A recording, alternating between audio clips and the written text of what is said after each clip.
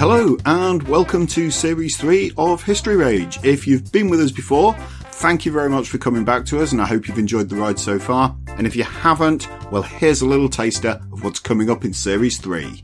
The story of the Indian army has been completely forgotten. So do you see how I've not mentioned Franz Ferdinand or the idiot that shot him at all for 5 minutes now? Because they're not even relevant. I wish that people would just stop thinking that corsets are this oppressive garment. Is the idea that the cavalry were useless in the First World War. The idea that they were defunct. I wish they would all just stop and think for a moment about the story of spiral staircases in castles, all turning clockwise to advantage right-handed defenders. The Spitfire.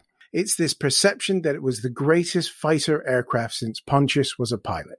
She felt that Sir Walter Raleigh, Edmund Spenser, and Francis Bacon had collaborated to form a secret society, and together they wrote the plays attributed to Shakespeare.